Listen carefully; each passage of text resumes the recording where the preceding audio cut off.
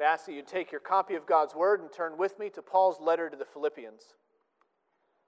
We are taking our short break from Luke for this Advent season. As we looked last week in Daniel chapter 7 and saw there the glory of the Son of Man, so also we will see here the humility of the Son of God. We will see also here some glory as well. There is a movement both downward and upward in this passage, and we'll see that together. But we will be studying together the one who came into the world who did not count equality with God a thing to be grasped. And we will see the way Paul calls us to have this same mind among ourselves. Today, reading from Philippians chapter 2, we're going to pick up Paul's thought in verse 5. We're going to read to the end of verse 11. You can find that on page 980 of most ESVs.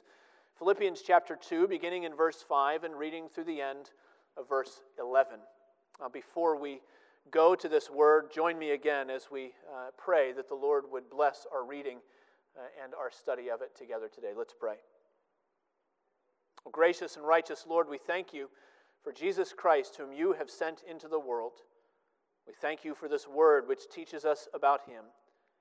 And we pray that by your Holy Spirit you would help us so to receive it that we would believe in him, and that you would cause us to live as his people, redeemed from the power of our sin and renewed by your inward work. O Lord, help us to trust you and to follow you so that you would receive glory among your people. We pray in Jesus' name.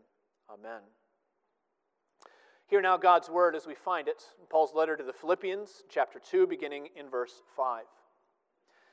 Have this mind among yourselves, which is yours in Christ Jesus, who, though he was in the form of God, did not count equality with God a thing to be grasped, but emptied himself, taking the form of a servant, being born in the likeness of men, and being found in human form, he humbled himself by becoming obedient to the point of death, even death on a cross. Therefore God has highly exalted him and bestowed on him the name that is above every name, so that at the name of Jesus every knee should bow in heaven and on earth and under the earth, and every tongue confess that Jesus Christ is Lord, to the glory of God the Father. Amen. Thus ends the reading of God's holy and inerrant word. May he add a blessing as we study it together today. A few years ago, the New York Times ran an article, I think sometime in 2017, they ran an article chronicling what they were calling this new modern epidemic of a publicized humility. And the article said that diving into internet, into the social media, you can find this new humility everywhere. A soap opera actress is humbled by the outpouring of love from fans. Comedians are humbled by big laughs. Yoga practitioners are humbled by achieving difficult poses. Athletes are humbled by good days on the field. Christmas volunteers are humbled by their own generosity and holiday spirit. And yet none of these people sound very humbled at all, it goes on. On the contrary, they all seem exceedingly proud of themselves, hashtagging their humility to advertise their own status, success, sprightliness, generosity, moral superiority, and luck. When did humility get so vainglorious? Well, actually, that's not a new problem. Come to think of it, it's not a new problem. And the depressing truth is that there is no aspect of our lives that is completely immune to the snare of pride. No aspect of our lives, not even the pursuit of humility. Pride is that spiritual pestilence that stalks in the darkness, to take the language from Psalms. Pride is that sin, according to C.S. Lewis, through which the devil became the devil. Pride is the sin through which paradise was lost. Pride is the sin that creeps into our Christian obedience, and it whispers congratulation in our ears. It expects blessing from God and accolades from others. John Stott says that in every sphere of Christian discipleship, pride is the greatest enemy and humility is our greatest friend. Yes, but how do you do that? How do you pursue something that evaporates as soon as you notice it? Can you ever pursue humility humbly? Is it even possible? Well, that's the point of Paul's argument in Philippians 2. Our passage today really is the theological crescendo of Paul's thought that he brings up back in verse 3. Do nothing from rivalry or conceit, but in humility count others more significant than yourselves. That's the aim, that's the goal. Nothing out of rivalry, nothing out of conceit, nothing out of pride, but in humility, counting one another as more significant than us. And then in verse 5, Paul tells us the way that we do that. Verse 5, have this mind among yourselves, which is yours in Christ Jesus. That's the secret of pursuing humility and doing it rightly. We only make strides when we pay more attention to Christ's example than we do to our own achievement of humility. In Christ, we find the highest form of lowliness, if we could put it that way, the perfect example of humility. In the incarnation, we find a humility so perfect that it has the power to put our pride in its place. Now, many theologians have noticed that in this passage there is a twofold movement. There is a downward bend of Christ's humility, and then there is an upward rise of Christ's exaltation. We're going to follow that breakdown for our passage today. This downward bend of Christ's humility and the upward rise of Christ's exaltation. Well, we see first this upward bend. But before we can admire in bits and pieces, before we can admire the theology of these verses, I think it's best really just to step back and to take it all in, to take the wide-angle view of what Paul is giving us here, because Paul is presenting to us the incarnation of Jesus Christ, and he's presenting it to us as the greatest possible stooping imaginable. Pick up the central phrases as you go along. Jesus Christ, in the very form of God, humbled himself, becoming obedient unto death on a cross. That's the contour of the downward arc. It's the same as the contour of the hymn that we sing every year around this time. Thou who wast rich beyond all splendor, all for love's sake becamest poor. Thou who art God beyond all praising, all for love's sake became man. Well, those are the extremes that encapsulate Christ's humility. There's no higher height than the glory of heaven, and there is no lower depth than the shame of the cross, and yet the Lord Jesus Christ has spanned the immeasurable gulf between those two in the miracle of his incarnation, his advent and atonement. And we have to begin here with this big picture, really trying to wrap our mind about what exactly it is that Paul is telling us. We have to begin here because throughout the centuries, you may be aware, these verses have been twisted in ways that make less of Christ and of his humility than we ought to make. There are little pieces here that if we take them in isolation, if we see them in the wrong context, if we twist them to our own ends, we can really come away with a far different idea than the one that Paul's giving us. And so some teachers latch on in this passage to that phrase that he was in the form of God to say, well, Jesus obviously wasn't actually God in essence, no, not really God in himself. He was just in the form of God. Maybe he looked like God. Maybe he acted like God. Maybe he shared some of the attributes of God, but he wasn't really God himself. Other teachers go in the other direction, and they grab a hold of this phrase in verse 7 that Christ was born in the likeness of men. Same idea. Maybe he walked like us and looked like us, and he spoke like us, but he didn't actually become human. It was all just an outward show. Actually, neither of these two approaches do justice to our Savior. I think we can conceive of the idea of an utterly transcendent God who remains absolutely separated from sinners. In fact, there's a whole religion that believes in that absolutely transcendent God who remains utterly separated from sinners. It's called Islam. And in their minds, the God they serve is one who is far and above. We don't have a God who comes down to where we are. And if that is who God was, it's not. It's an idol that they've fashioned. But if that was the God that we served, we might call him holy, but we certainly wouldn't call him humble. We can conceive of a person who tries to masquerade, a mere human who masquerade as a person. From time to time, you see these weirdos out there, and they say that they're the next Messiah. They're Jesus Christ come back, and they're not really a Savior. They're just a con man.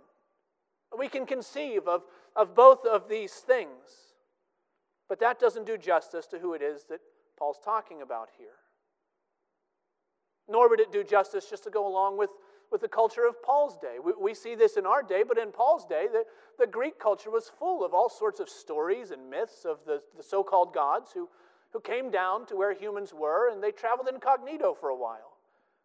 They saw the sights, they enjoyed the pleasures, and then they returned to their hilltop, their Mount Olympus, unscathed and untouched and unaffected utterly by their traipse among humanity. But the glory of the gospel, the truth of it is that the one true God has come to where we are. The one true God has become truly human. He proved that he was human. He proved that he was human by suffering that death upon the cross, and he proved that he was God by being raised again on the third day as the victor over the grave. We must maintain both his utter godhood and his utter humanity in order to have the Christ of the Scriptures. That means if we want to see the humble Savior that Paul is showing us here, we have to see the Christ of Christmas morning and the Christ of Easter Sunday. We have to see here the Christ of the Creed. God of God, light of light, very God of very God, who for us and for our salvation came down and was incarnate by the Holy Spirit of the Virgin Mary and was made man.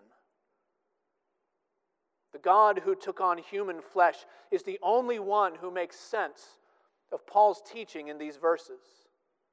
And he indeed is the one who has stooped low to save his people. And Paul's point here in these verses is that if we want to know what humility really looks like, we have to look to him. The amazing thing about these verses, one of the amazing things is that Paul also tells us in these verses about how Christ looked at himself. Most other places in the Bible, we hear about the incarnation, we learn about the incarnation, but it's all from the vantage point of the observers. Those who saw it happening. We hear the angel come and speak to Mary and to Joseph. We read in the New Testament, and we imagine ourselves camping out with the shepherds or traveling with the Magi. We hear apostolic witness to the miracle of the incarnation. But here, and I think here only, the Holy Spirit reveals what was in the mind of Christ when he considered the incarnation. Remember, this passage is about a mindset. It's about an attitude, in a sense. It's about how we ought to count, how we ought to reckon others as more important than ourselves. And the greatest example of that mindset is found in how Jesus counted others as more significant than himself.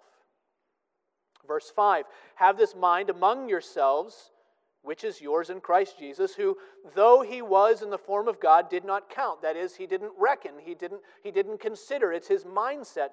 He did not count equality with God a thing to be grasped, but he emptied himself. That's the mind of Christ.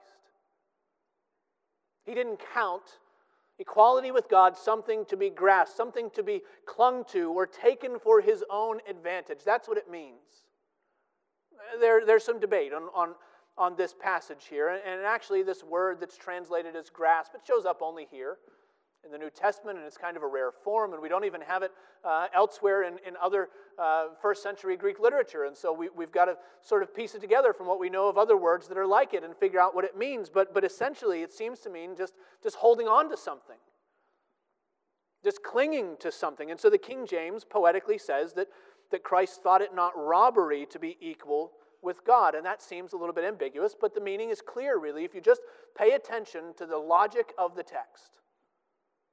What do we see happening here? Well, Paul begins with a statement of who Jesus is, and then in response to that, he tells us what Jesus thought and what he did.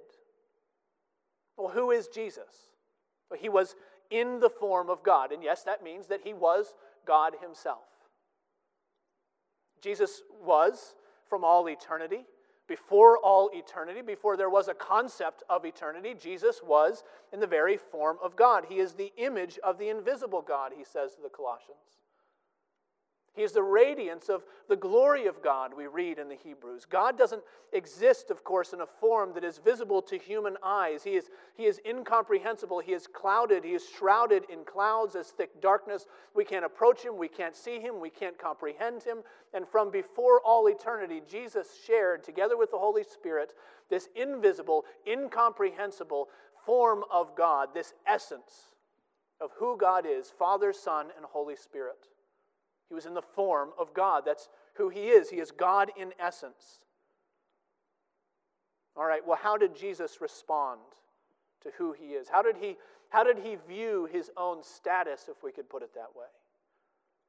And Paul sets out a contrast. There's something he did not do, and there's something that he did. What did he not do?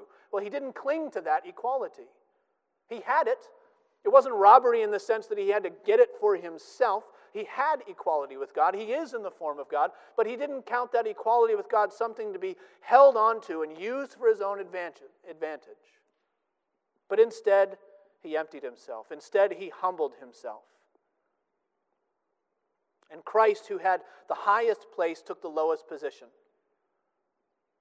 The one who had every right to be served by all of his creatures entered into creation as one who serves in the lowest form of a servant. And he did it because he counted his status as something to be used. Not for his own sake, but for the sake of others. That's the mindset of Christ. And so he emptied himself. He poured himself out, we might say. He poured himself into the clay jar of human flesh to live in the world as a servant. He didn't come to be served, but to serve, to give his life as a ransom for many. He's the one who came and knelt down and wrapped a towel around his waist in order to rinse the Palestinian dust from the feet of his disciples. He's the one who came and made himself accessible to people who didn't deserve to access him. He came and he healed the servants of centurions. He came and he healed the daughters of Gentiles. He came and he spoke peace to Samaritan women. He touched lepers and he sent them home to their families clean and healed. He became a minister. He became a deacon, it says in another place. A deacon, a servant to the least of God's people in order to draw them into God's kingdom. He emptied himself by taking the form of a servant. And he humbled himself to a cruel and accursed death. In the Roman world, there was not much more horrifying than crucifixion. Dennis Johnson says that to the Gentiles, the cross meant scandal and shame and impotence. And to the Jews, it meant death under God's curse. And that's exactly what Christ became, willingly. He redeemed us from the curse of the law by becoming a curse for us. He came to bear the penalty of human sin though he himself was sinless. He submitted himself to the demand of God's law. He even submitted himself to the punishment of the law prescribed for transgression. In all of it, he was learning obedience through what he suffered. The question was, who did he give that obedience to? Now, he didn't give obedience to the law. Christ didn't obey the power of death that holds sway over all men. He wasn't a sinner, and so death had no power over him. Christ couldn't render obedience unto death. He didn't render obedience unto Rome or to the Sanhedrin or to the priest who condemned him. Christ gave his obedience to the Father. He was in the world as one who served, but he gave his service to the Father, to the will of God. What does God say in Isaiah 52:13? Behold my servant. And we esteemed him stricken, smitten by God. We thought he was accursed. That's the language there. We esteemed him stricken and smitten by God and afflicted, but he was pierced for our transgressions. He was crushed for our iniquities. Upon him was the chastisement that brought us peace, and with his wounds we are healed. And the Lord has laid on him the iniquity of us all. Why? Because it was the will of the Lord to put him to death. Christ was in the world as one who was obedient, but he was obedient to the will of the Father. And that's what he took upon himself when he entered into this mindset to not count equality with God something to be grasped, not to think it robbery. That's what humility meant for the eternal Son. It meant a human life of sacrifice and submission and obedience unto death. It meant a body that could be torn and broken and given over to the curse for the sake of obeying the Father and saving his people. And in the incarnation, we celebrate the one who stooped to conquer. Well, this is what we see in the downward bend of Christ's humility. He surrendered his privilege in order to serve his Father and to save his people. And that prepares us to see the upward climb of Christ's exaltation. Now, as we make a switch in the passage, beginning in verse 9, I want you to notice this perfect balance between the first three verses, the 3, 6 to 8 that we've just read, and the next three, 9 to 11. Notice the way that Paul has set them against one another. In verses 6 to 8, Jesus is the actor. All the verbs are active verbs. He's the one who's doing it. He's the one who didn't count equality with God. He's the one who emptied himself, who humbled himself. He's the one who became obedient. He is the one who's doing the action. Starting in verse 9, the Father acts and the Son receives. In the first portion, Jesus descends from the glory of heaven. And then in these verses, God raises him up as the King of creation.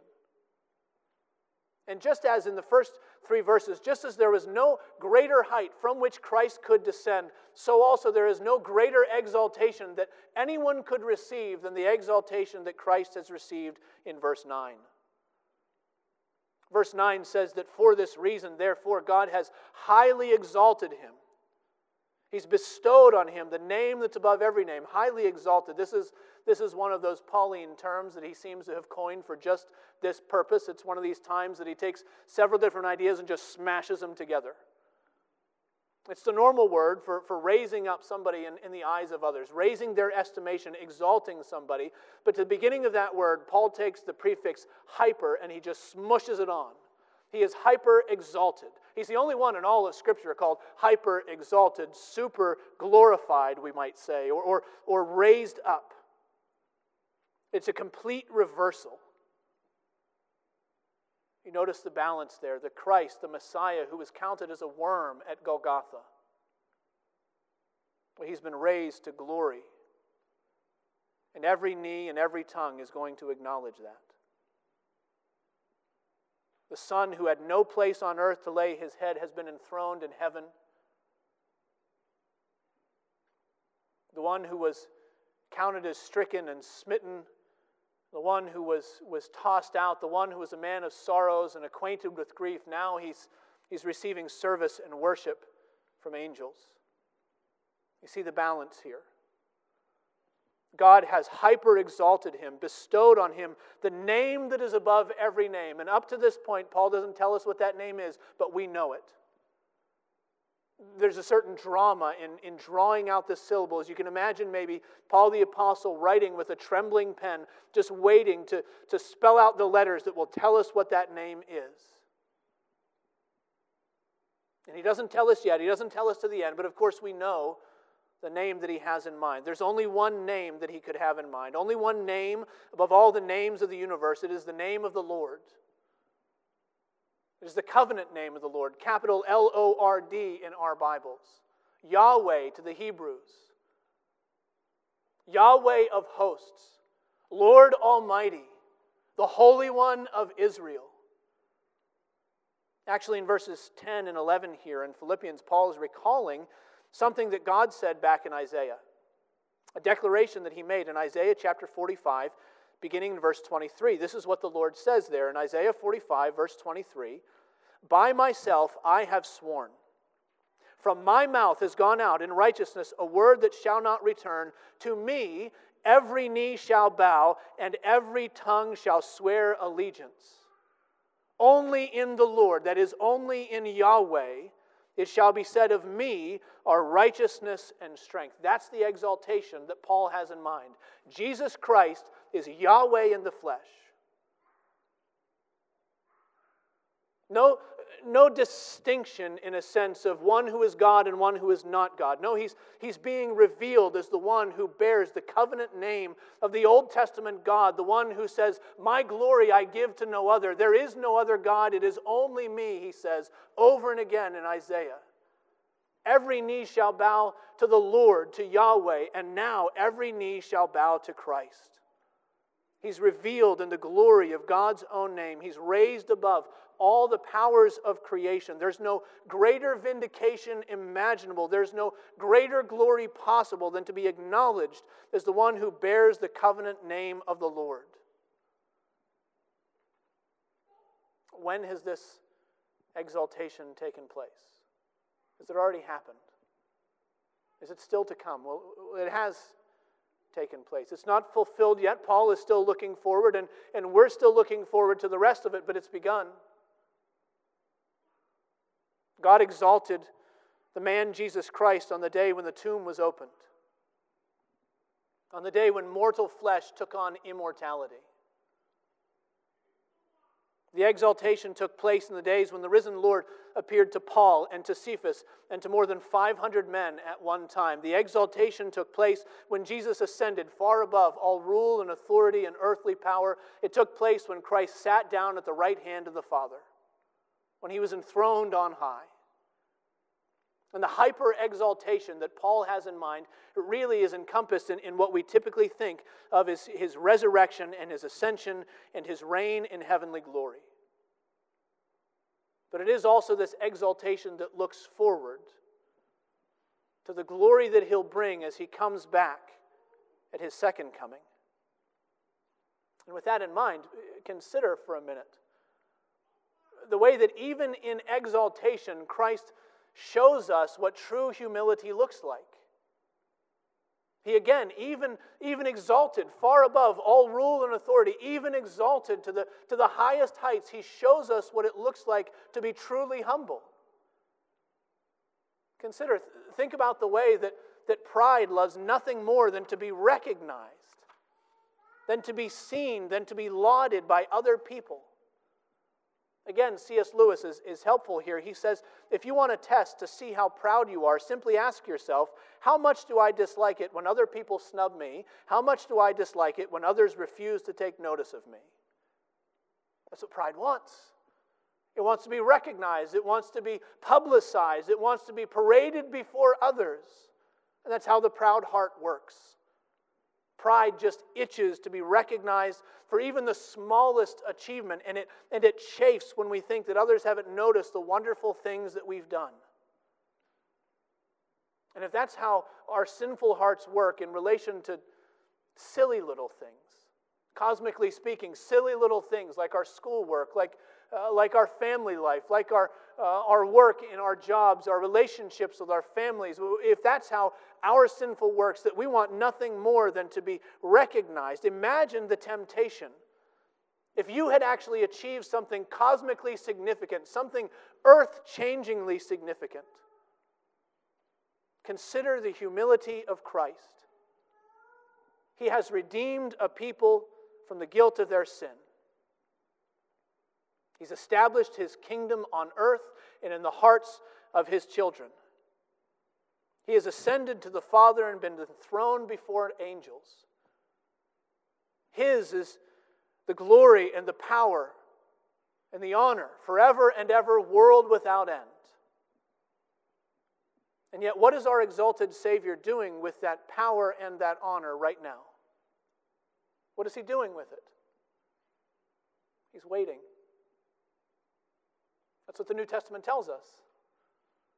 He was ascended to the Father. He sat down. Hebrews chapter 10, verse 12.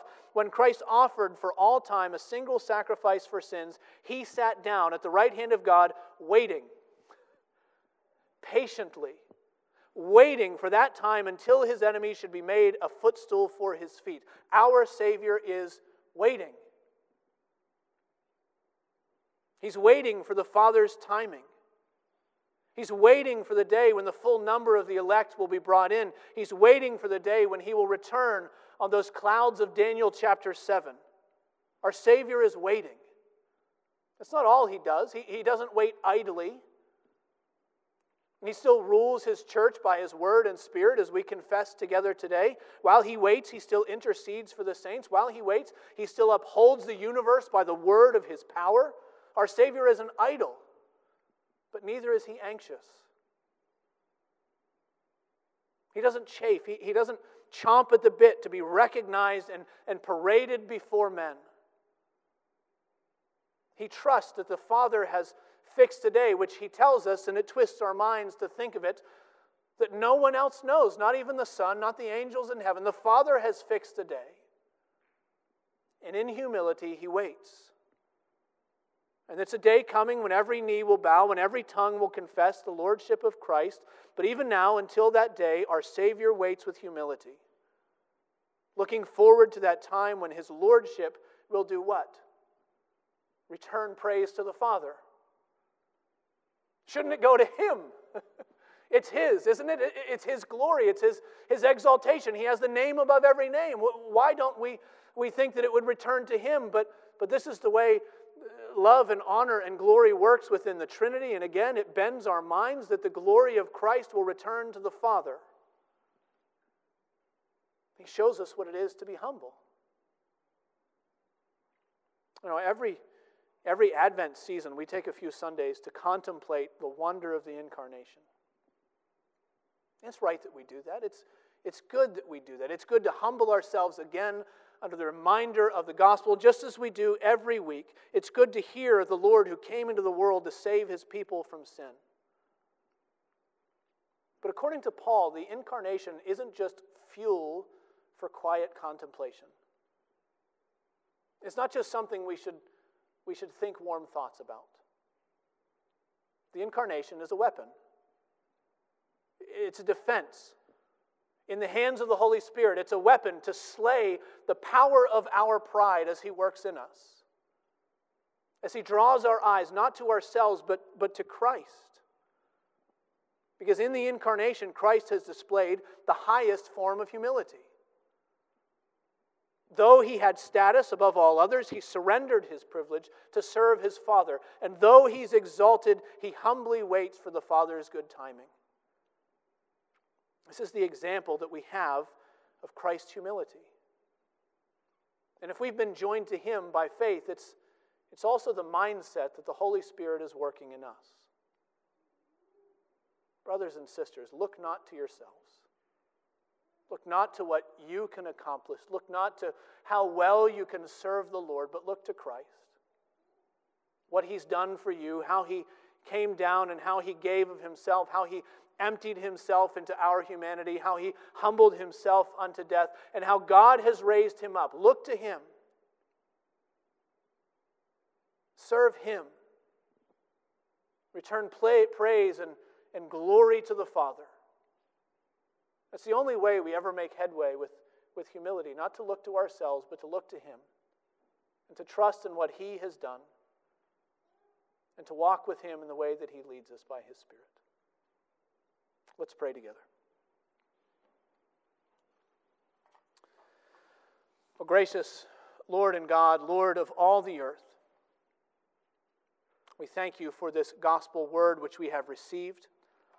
We pray, O Lord, that You would work it into our hearts. We pray that Your people, Your children, would humble themselves before You and trust that at the right time You will lift us up. Thank You that the same pattern that was at work in Christ is at work in us.